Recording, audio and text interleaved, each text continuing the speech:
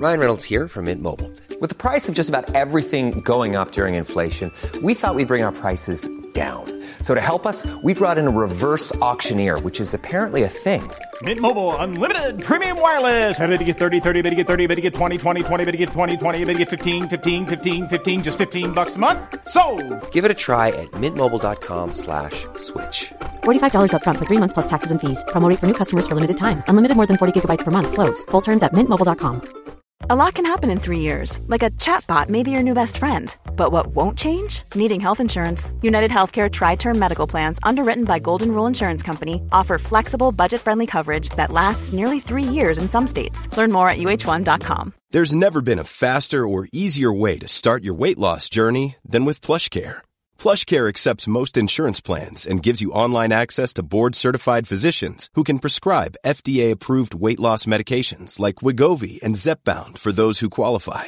Take charge of your health and speak with a board-certified physician about a weight loss plan that's right for you. Get started today at plushcare.com/weight loss. That's plushcare.com/weight loss. plushcare.com/weight loss. When was the last time you had an orgasm? Okay, but when was the last time you had an orgasm that was so incredible it healed your sexuality? Lots of us approach masturbation as just a thing to do to get us off and move on with our day. But what if you could touch yourself to facilitate sexual liberation? With Shock Rubs, you can. I've been using my Shock Rub for years, and what I love about it is that Shock Rubs not only gets me off, but helps me create an intentional self-pleasure practice that connects me to my body and my inner wisdom. Shock Rubs is a woman-owned sexual wellness company that makes beautiful, handcrafted pleasure tools from pure crystal. These crystals are a natural, earth-made material that come with their own unique properties to help awaken higher levels of consciousness, help you work through emotional imbalances, and heal deep core wounding. And the orgasms are incredible. If you want to bring sensual vibes and much-needed healing to your sexuality, go to shockrubs.com and use my code LIBERATION to get 15% off your purchase. That's CHAKRUBS.com, promo code LIBERATION for 15% off your purchase. Center your pleasure and heal your sexuality with Shock Rubs, and may your orgasms be plentiful.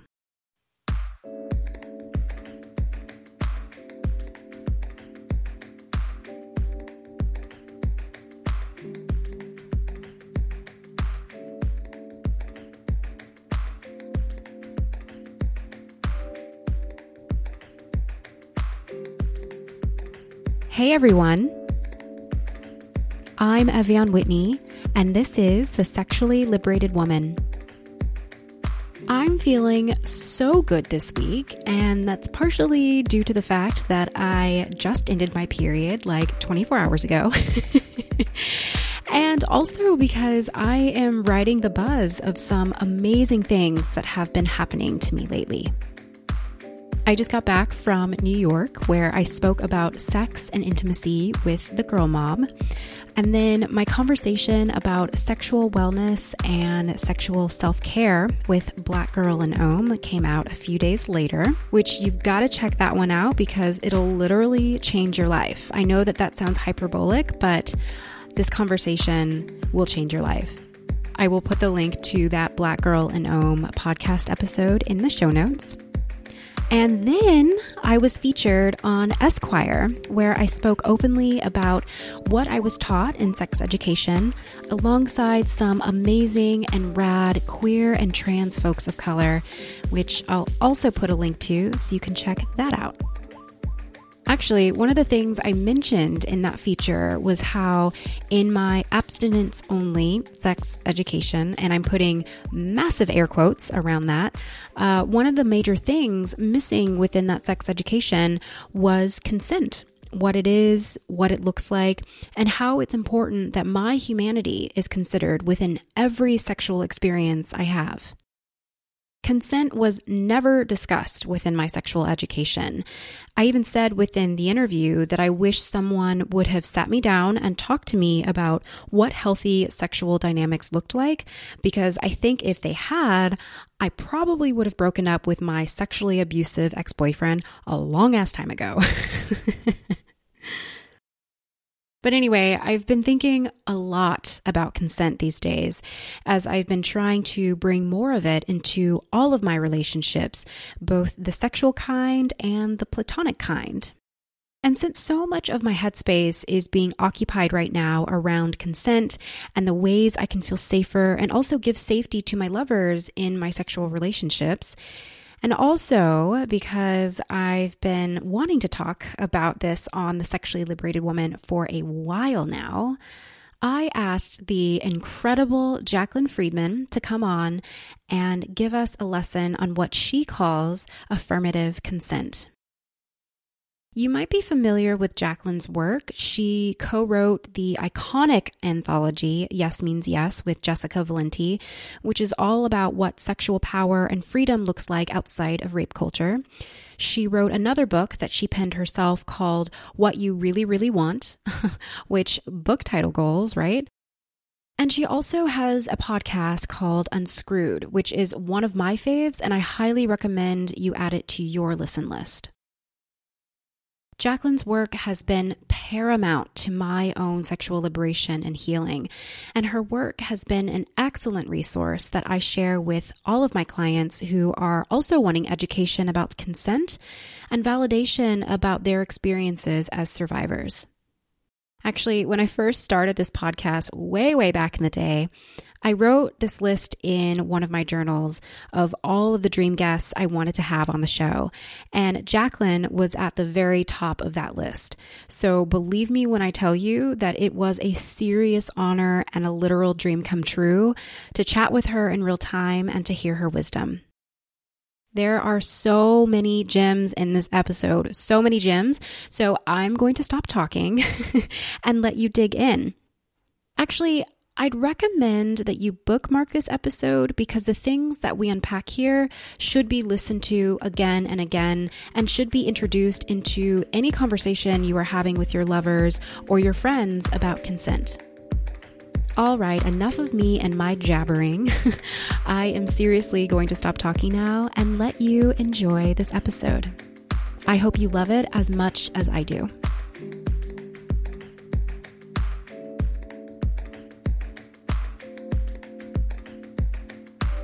Jacqueline, I'm so excited to have you on the podcast. Thank you so much for being on The Sexually Liberated Woman. I'm so excited to be here. Yeah, so before we get started, I just want to say that Yes Means Yes has been an amazing book and resource for me personally and also for my clients who have experienced any kind of sexual trauma. And I also know that Yes Means Yes recently turned 10 years old, which is wild to me. And I was listening to your podcast Unscrewed, and you were talking to Jessica Valenti about this milestone of reaching 10 years and kind of walking down memory lane of how this book even came to be and things like that. And I wanted to ask you, did you have any idea that this book would become the icon that it is today? Oh my God. No, not at all. And totally the opposite. Like, we really quite explicitly thought that it was going to be trying to push the discourse on the left a little bit, and that we hoped it would sort of slowly trickle into the culture, that we felt like what we were saying honestly was pretty bold and radical for the time. Yeah. And so we thought, nobody puts together a feminist anthology about sexual violence because they think it's going to be a bestseller. I guess I'll just say that. Right. Yeah. Especially not in 2008. We were not doing that. Yeah. So I was the most surprised out of anybody, honestly. And I told this story on my show, but I'll tell you for your listeners, like, it was named in late 2009 to Publishers Weekly, which is sort of like the industry mag of the publishing business, to their top 100 books of the year list, which is an incredible, insane honor. Yeah. When I saw the notification on my phone that actually was about that, you know, when you get a notification, you only see like a few of the words in the article. You don't see the whole thing. And I just saw enough to see that it was about the PW Top 100 Books list. And I literally thought, and this was after the book had been out for almost a year and had really made an impact. But I still I was like, oh, that's so nice. Like PW came out with their list and somebody else must have like been inspired by that to make their own list of their top 100 books of the year. And we are clearly on that nice person's list. I wonder who it is. Like, it did not occur to me that we were on actual Publishers Weekly's list. And I stared at it for a good long while before I convinced myself that that was what was happening. Oh my gosh. Yeah. I can't imagine what that must have been like to be like, wow, to watch this book like explode and reach like critical mass. I mean, like the fact that you guys have laws named after this book, it's wild.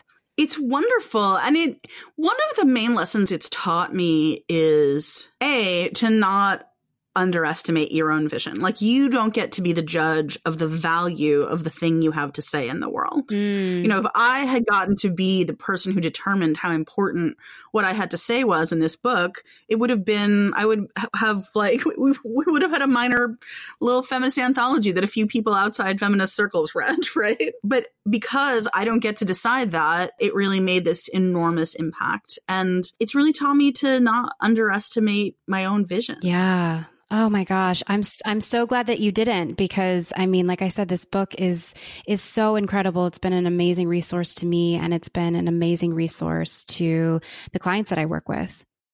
Every time I hear something like that, it just makes me feel so fulfilled, I think is the right word. Like I feel like I'm earning my rent on the planet. Okay. You know, like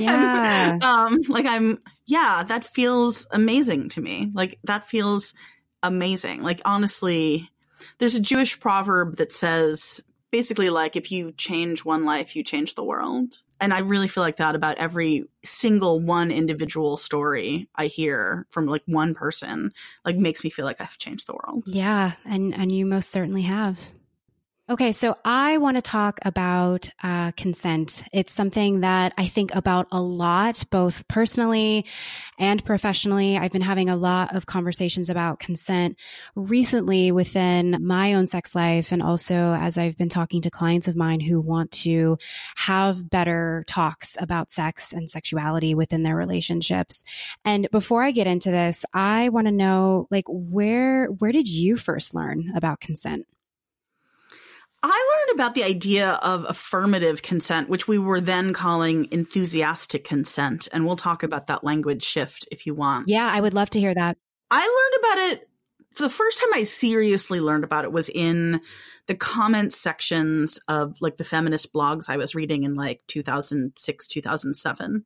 There were enormous, like robust conversations about different ethics of sexuality and consent.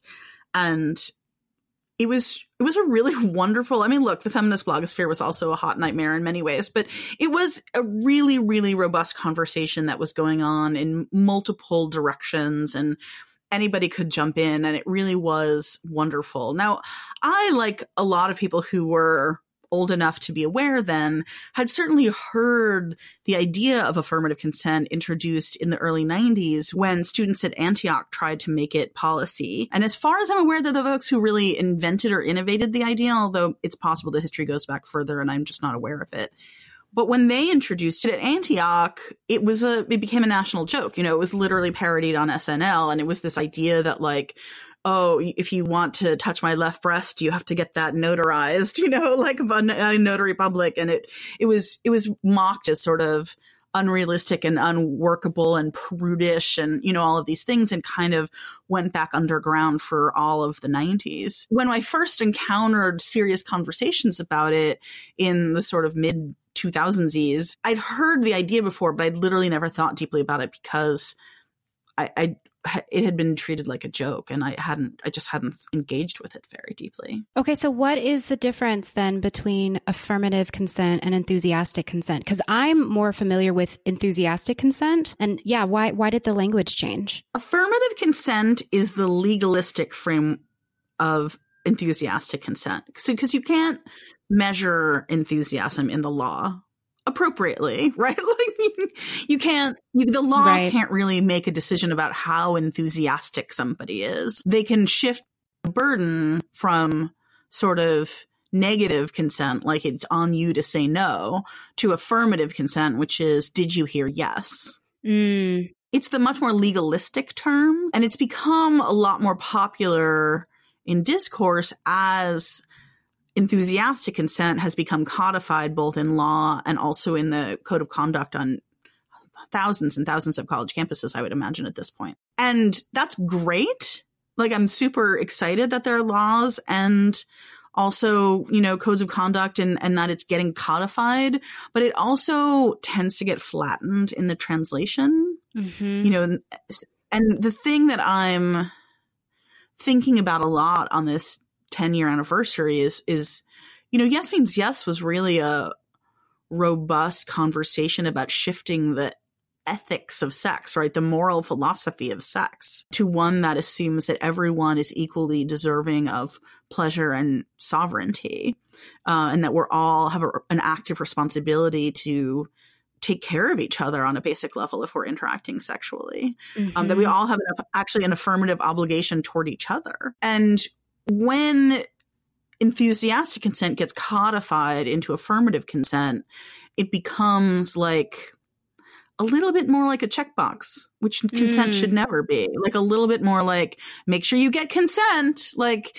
instead of like, well, what does it mean that women feel less comfortable saying yes than no? And how do we shift that? And how do we shift from an acquisitional mindset that a lot of men have about sex to one where it's a interactive, you know, mutual exchange, right? Like, what does it mean that women of color are almost never afforded the concept of innocence, right? Even when they're children, you know, and how does that impact your relationship to saying yes and no to different kinds of things around sex? You know, like all of that contextual stuff falls out of the conversation, which was a huge part of our anthology. It falls out of the conversation when it gets sort of boiled down to like, are you living to the letter of the law or not, right? The spirit of the law gets lost. And that's kind of the thing that I'm thinking a lot about these days is like, how do we get back?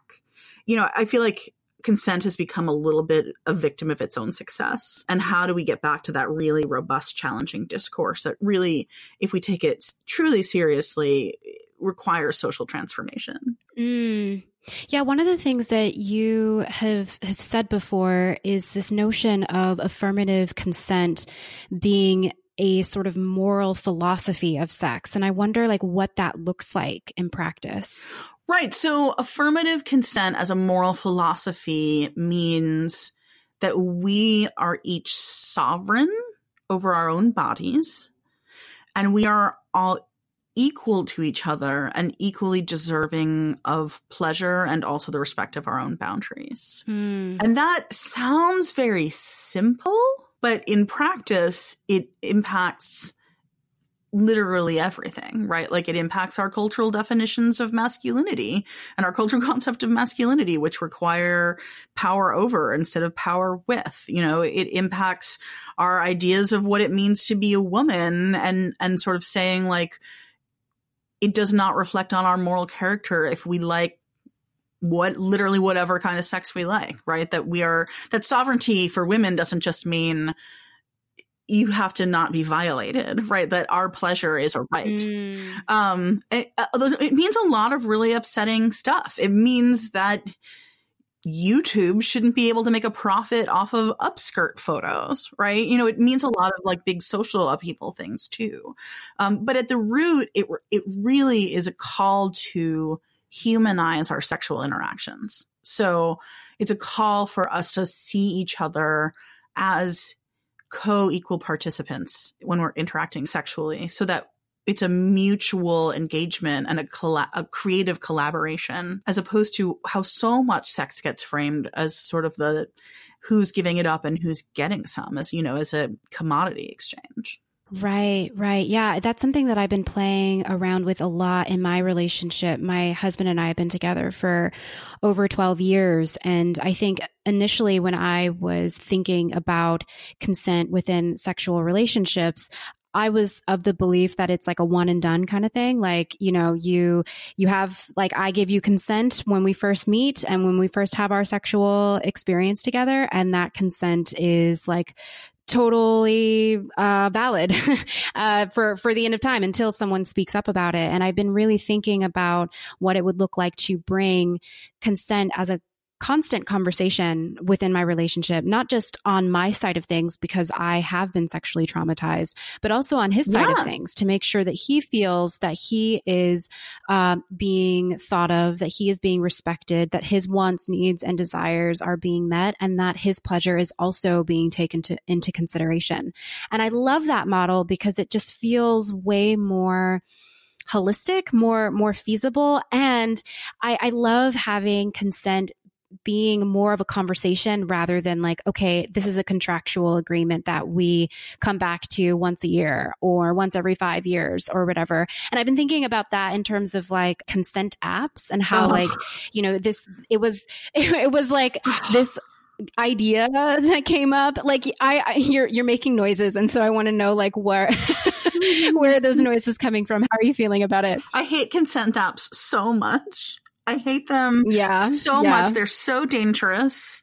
And honestly, the only good they're ever going to do is for rapists, right? So I can 100% imagine a situation in which two people record their consent in a consent app and then go on to interact sexually, and somebody says stop, no, or just checks out or whatever, and somebody else proceeds and just plows over that other person's humanity. And then they go to a court or a, you know, judicial process on campus and they say, here's the consent app that my partner said yes. So it was clearly consensual. You cannot consent to sex in a checkbox. It's a profound misunderstanding of how consent works. Real consent means you have to pay attention to your partner the whole time you're interacting sexually. The whole time. You have to show up on a basic human level. I'm not talking about marital commitment, although if you want to have, you know, people, I'm all for people having sex in the you know, while married, but also even if it's a one night stand, right? Like it's the same rules for everybody. You have to show up and pay attention to the person you're interacting with. And if you can't tell if they're into it, you have to ask, you have to check in. And a consent app doesn't understand any of that, and in fact propagates the idea that consent is a thing that you can acquire and have done with, instead of it being an intrinsic part of the sexual interaction. Yes. Consent is not something you can get out of the way. Right. Yes. Yeah. When I saw these apps rolling out, I was like, this seems like I get maybe where they're trying to go with it, but this doesn't seem like the way to do it. I don't mean to get metaphysical on you, but like, what is sex? Like, what are we consenting to? Have we discussed what positions? Yeah. Have we discussed what kind of birth control? Have we discussed for how long? Have we discussed what happens if I get a leg cramp? Have we discussed what kind of language you like to use in bed? And there are a million things. You know, sex isn't like one thing. And so saying I consent to have sex with someone is genuinely meaningless. Right. Yeah. Because what does it mean? Like there's so many different definitions of sex. There's so many different sex acts that you can do. Yeah. It makes so much sense. And even if I do consent to doing a particular sex act, like, what if it turns out you're bad at it, or I suddenly feel dry, or like, you know, bored, or like, it doesn't mean I can never want to stop doing that, right? Like, you know, because sex takes place throughout the time-space continuum, right? Like, and so any concept of consent that has to do with like getting it handled and then having sex is not just wrong, but profoundly dangerous. Yes. Okay. So I want to know, how can we begin to bring more consent into our sexual relationships? Like, what does that look like? I mean, obviously I have lots of ideas, but like, I want to hear what you think. I mean, There are a number of things. The first thing that we have to do, and I think the hardest thing, honestly, is start with ourselves, right? So if we're going to start having sex where we're paying attention to what our partner wants and needs, and they're paying attention to what we want and need, sort of ongoing throughout the interaction, we are at some point going to need to say, I want this and I don't want that. More of this and less of that. Slightly to the left, please, right? Like harder or softer, right? I think for women especially, we are raised not to think about that. And if we do have opinions about what we want sexually, we're certainly raised not to speak up about them. Yeah. For real reasons, right? Having to do with shame and fear of being blamed if someone violates us. And, you know, like there are real punishments for that for a lot of women.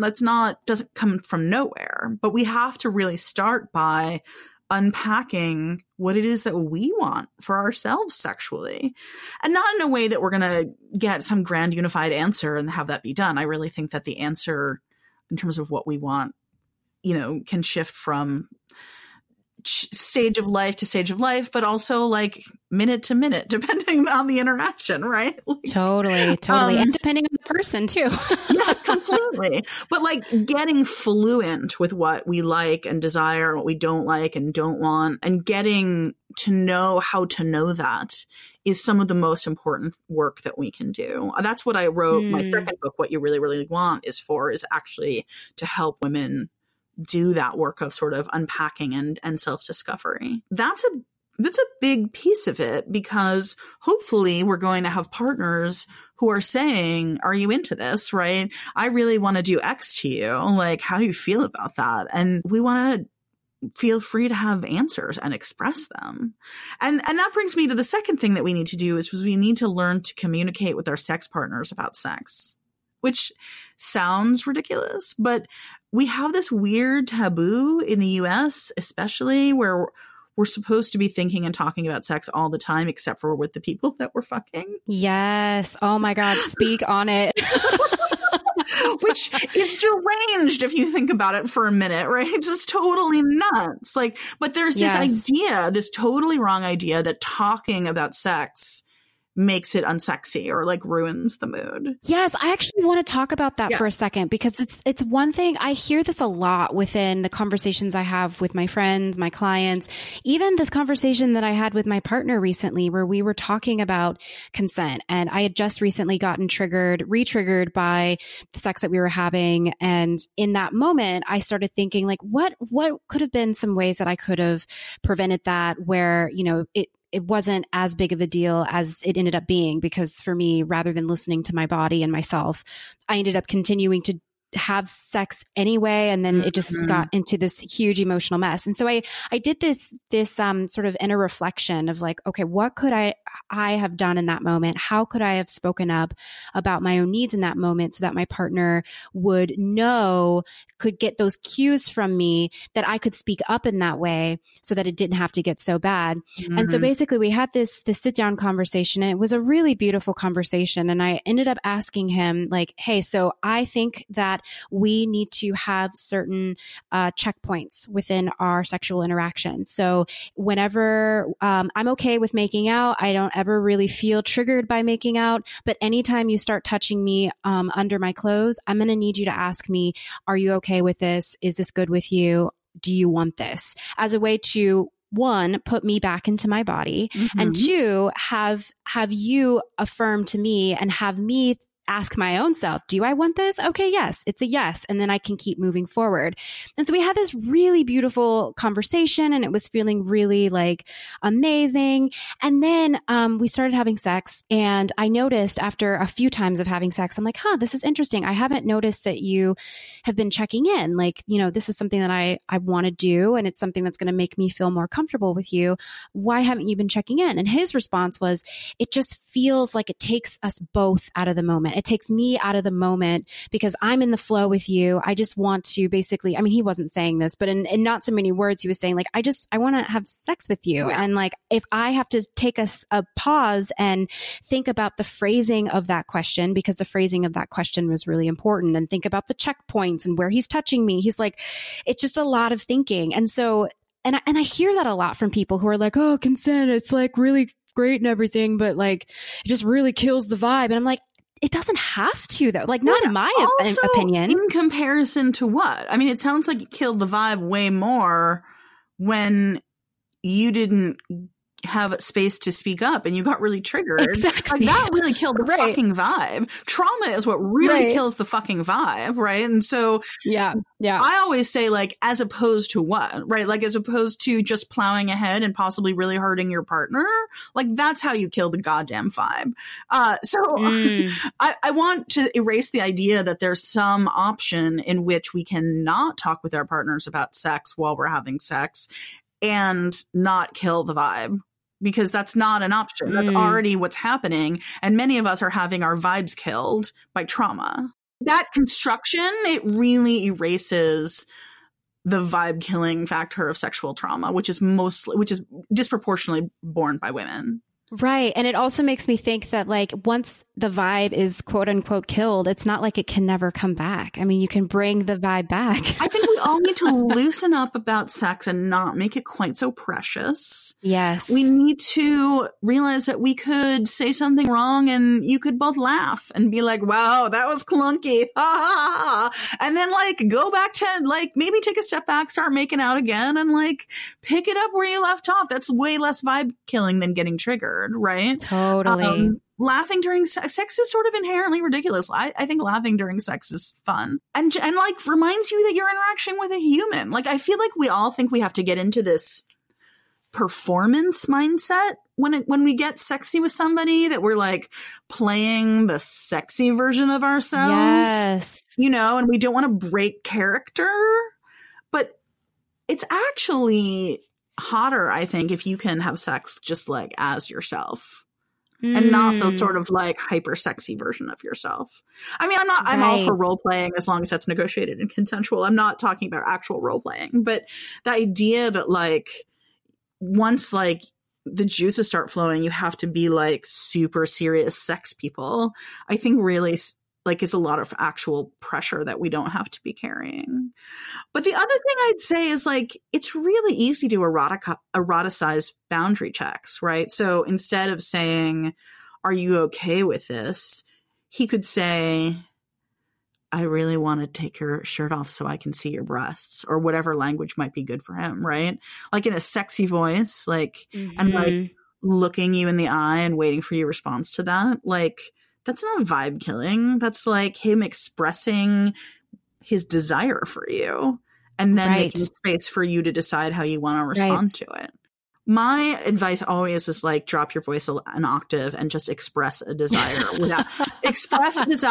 without acting on it. Right? Yes. A really easy boundary check is, in terms of checking in with somebody else. Like if you want to do something and you don't know if your partner wants to go along, is literally like drop your voice an octave and express your desire without acting on it and wait for a response. It's not rocket science.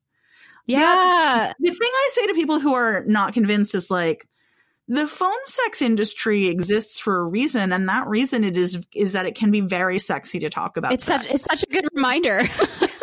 And incorporating dirty talk into your boundary checks I think can be a really fun approach. Yeah. That was one of the reasons why I told him that I wanted the phrasing to be very specific to like, and I know in my initial example, I said like, is this okay with you? Which actually wasn't the phrasing that I wanted to use. It was more like, do you want this? But I like that question of, do you want this? Because there is something very sexy and sensual about that question, but it also is a legitimate question that I can check in with my own body and be like, do I want this? Oh, yes, I do. Actually, yes. And then I can say yes in that moment. And like how empowering that is for me to be asked that question as a way to check in with my body and then give that response of yes. Because so often in my sexual experiences, I wasn't allowed to have a voice. Like it wasn't collaborative. It was just like, okay, I'm sort of like a thing that you are using to fill your sexual fantasies and desires into,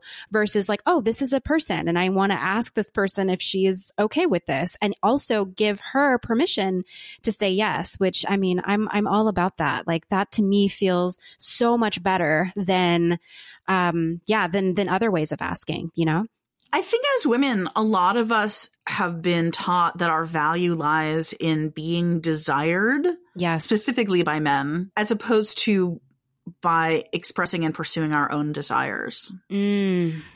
You know, and there's a big difference. I used to, when I was young, I confused those two things, and I felt like being desired was the best possible thing, right? And I didn't think about what I wanted. I just wanted to be desired. And I still, honestly, if we're being real here, like, I still feel like that because it's sort of how my brain got wired around this stuff, which makes me kind of subby, and that is fine. Same. Right? Like, you can express that in a consensual way, right? Like, you can, I always say, and I talk about this a little in What You Really Want, like, the point of unpacking, like, how you were raised and what your hidden assumptions are about your sexuality and your sexual desire isn't to get to some point where you're like a blank slate pre-influence, because that's impossible, right? None of us can know who we would be if we'd been raised with a different set of influences. The point is to, like, become aware of what all those influences are so that we can kind of tune ourselves. I like to think about like a stereo equalizer, which I don't even know if everybody knows what that looks like anymore because I'm old. But, like, you know, like, maybe you want to, like, bump up the bass and, like, turn down, you know what I mean? Yeah, and, like, if you know what those thought patterns are and what those hidden assumptions are and where they come from, it's easier to figure out how to play with them in a way that feels good to you as opposed to be sort of controlled by them.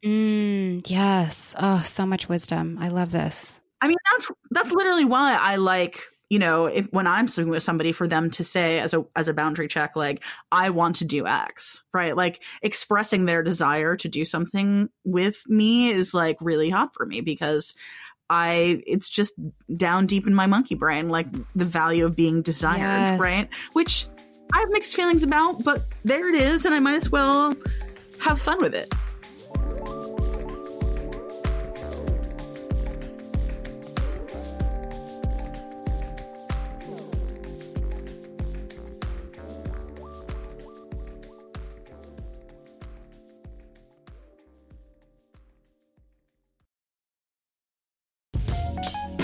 The Sexually Liberated Woman celebrates sexual liberation. And since you're listening to this podcast, I think it's pretty safe for me to assume that you want to be about this life. Maybe you're already on your sexual liberation journey and you're starting to explore your erotic self bit by bit. Or maybe you're one of the many, many people out there who isn't at all comfortable with their sexuality, but wants to be.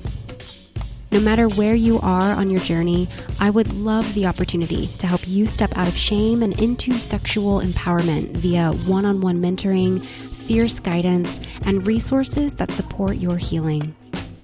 If you're ready to be sexually free, go to evyanwhitney.com/shop and start your sexual liberation journey today. That's EVYANWHITNEY.com/shop to begin your sexual awakening. I'll see you there.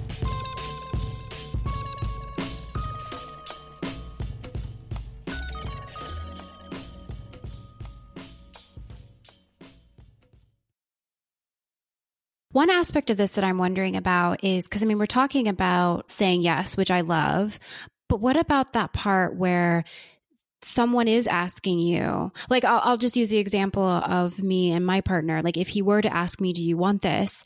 And I check in with my body and my body actually says no, but I don't feel okay with saying no, not either because like my partner hasn't made me feel comfortable to say no, or because I feel the guilt or shame attached with me letting him down. Like, I'm wondering how we can create more environments for us to say no as well. Like, what needs to happen within myself and also what needs to happen between me and my partner for him to create a safe space for me to say no. I mean, I think that a few things need to happen. One is perhaps you and your partner can explore how to recover from that moment, right? So if he says, can I something specific, and you say no, like, is it possible? Are you going to still have sex? Like, are there other things you want to do together? And if there are, a wonderful way for you to do that, which may make you feel less guilty, is to say, I don't want to do that. I want to do this other thing. Like a counter offer. Yeah. So like, I want to keep my shirt on, but I really want to keep making out with you. So that there's a rejection, but there's an affirmation. It may be that you want to stop altogether, and that is fine. But in the case where the desire isn't to stop all sexual interaction, but is just a no to that particular thing, that can be a really great way to frame it that'll make both of you, I think, a little more comfortable. Because also, real talk, like, men are not taught how to be resilient in the face of sexual rejection. Oh, no, they're not. And that no really may feel like you are saying no to his masculinity. I don't know your husband. I don't mean to cast aspersions on him, but like, no, but we can use him as an example. I mean, he's not like that at all, but like, I love that we're sort of using me as a living example of this right now.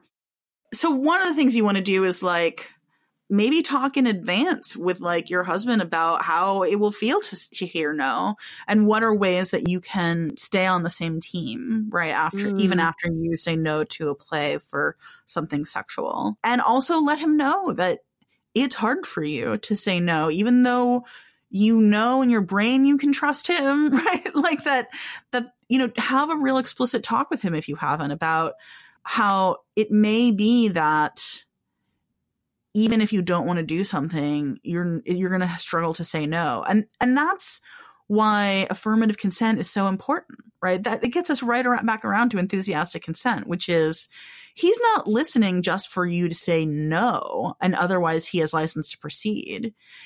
If he doesn't think that you're enthusiastic about what he has proposed, it doesn't happen. That's enthusiastic consent, right? So if he sees you hesitate and struggle, like, that's an answer. Right.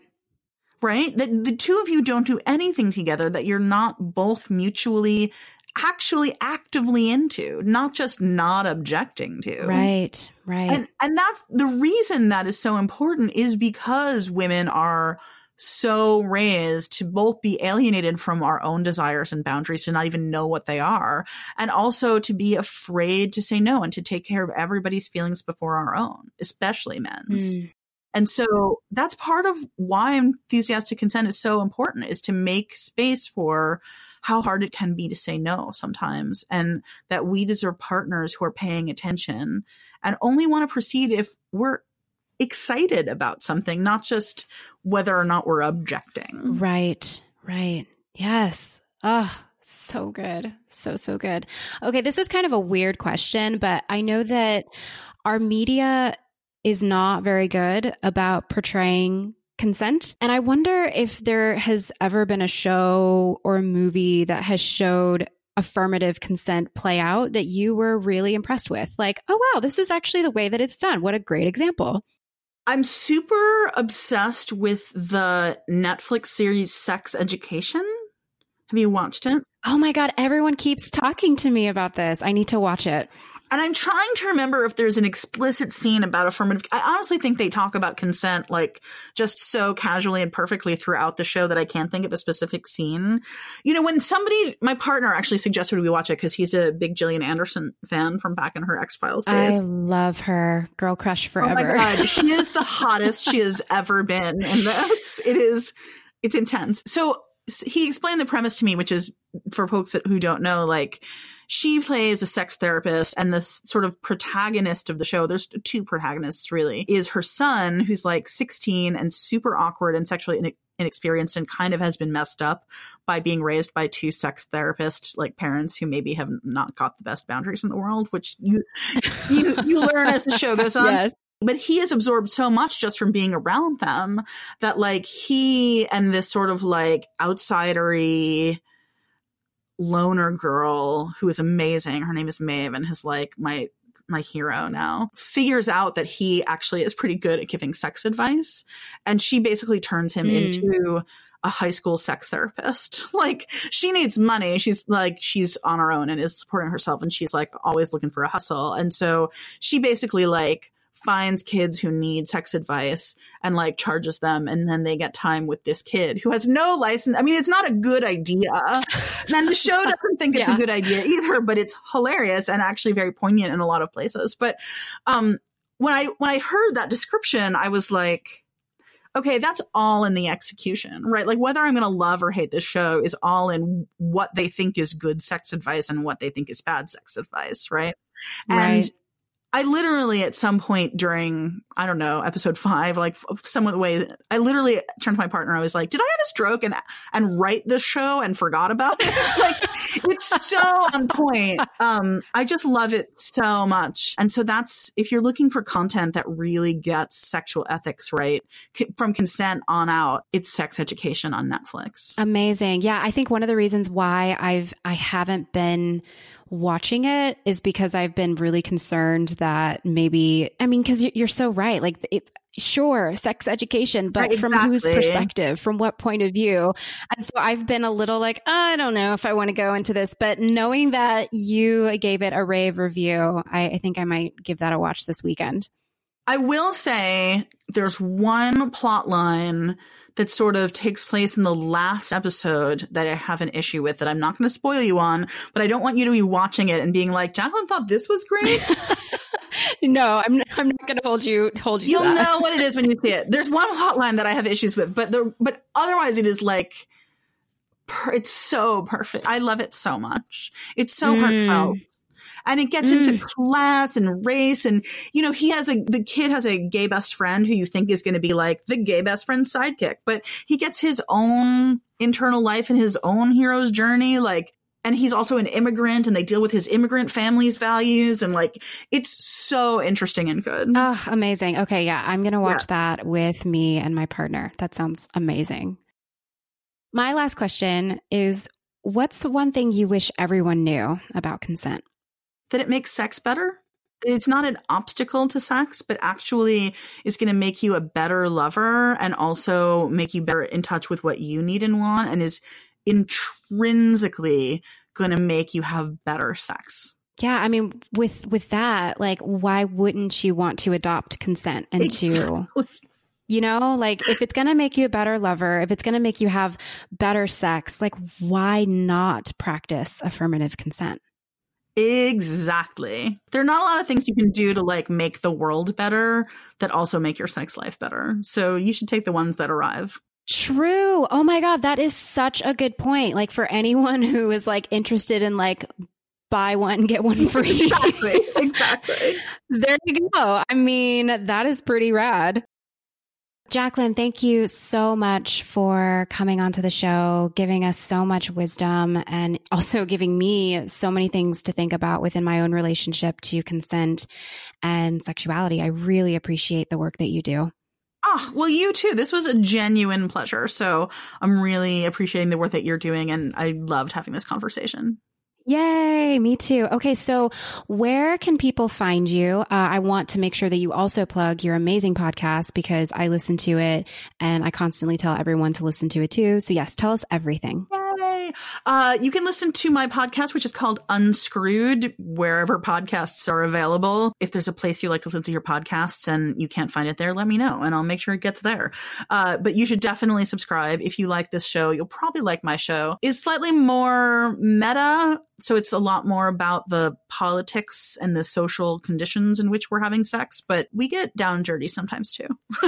Yeah, it's great. I love your podcast. Like, I know that a lot of the things that I talk about here are kind of like story based, like listening to people's stories and hearing about people's experiences. But like your podcast is such an amazing resource for like the nitty gritty things we should know and conversations that we all should be having about sex and sexuality. Awesome. And so you can find me on Twitter at Jacqueline F. That's JACLYNF. I'm on Instagram at Jacqueline Effable. On my website is JacquelineFriedman.com. Friedman is FRIEDMAN.com. And you can find back episodes of the podcast there. You can find things I've written and stuff about my books. And if I ever update it, you can find my upcoming events. I'm really behind in listing them, and all of those things. I should also mention I have a new book coming out in the fall. Oh, you do? I was just about to ask. What is this one about? This is a new anthology that I'm doing with Jessica Valenti, who I made Yes Means Yes with. We decided for the 10-year anniversary, not just to put out the anniversary edition, which is wonderful and has a new introduction, but to make a whole brand new anthology, which we're calling Believe Me, How Trusting Women Can Change the World. And it's all about how the world would literally be different if we just believed women about the violence we experience. Oh my gosh. Some amazing essays, some amazing contributors. We should be announcing the contributor list in the next couple of weeks, so it's definitely a good time to tune into my socials. I can't say enough good stuff about the essays in this collection. Some of them will just blow your head off. Oh my God, I'm so excited. I can't wait. So it's coming out in the fall. Do you have like a particular date yet? October 22nd is our release date. Oh, nice. Oh my God, that's amazing. Congrats. Thank you. I'm really excited about it. I'm really excited for you too. Are you guys going to do any celebration for the 10th year anniversary of Yes Means Yes? Like a physical event? Yeah, like not necessarily for like the public, but I'm just wondering how you are celebrating the fact that like you reached such a milestone. I'm so busy right now. Same, yeah. I should have a really good answer to that. And the answer is like, I spent the weekend doing my taxes. So, I mean, that's totally fine. I'm sure at some point we will like have dinner and a drink and toast each other, but we don't have any big plans, unfortunately. Well, no worries. I just thought that I would ask and maybe encourage you to stick a candle and something as a way to celebrate. Thank you. You need to stop and celebrate. It's not often that a book gets a 10th anniversary edition. I'll just say that. No kidding. Yeah, no kidding. So, it's big. Yeah, it does feel big. Well, thank you so much for doing the work that you do and for chatting with us today. I'm looking forward to staying connected. Yeah, you too.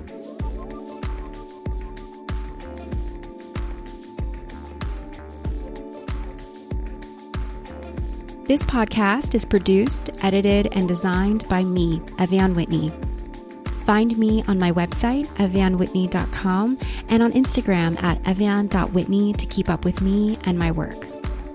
The Sexually Liberated Woman is made possible with editing help by Samantha Riddell and community support from each one of my very special patrons on Patreon. I literally couldn't do this without you. If you want to help sustain The Sexually Liberated Woman, go to patreon.com/SLW podcast and become a patron. And don't forget to rate and review on Apple Podcasts. It helps others find the show. Thank you so much for being here, and I'll see you in the next episode.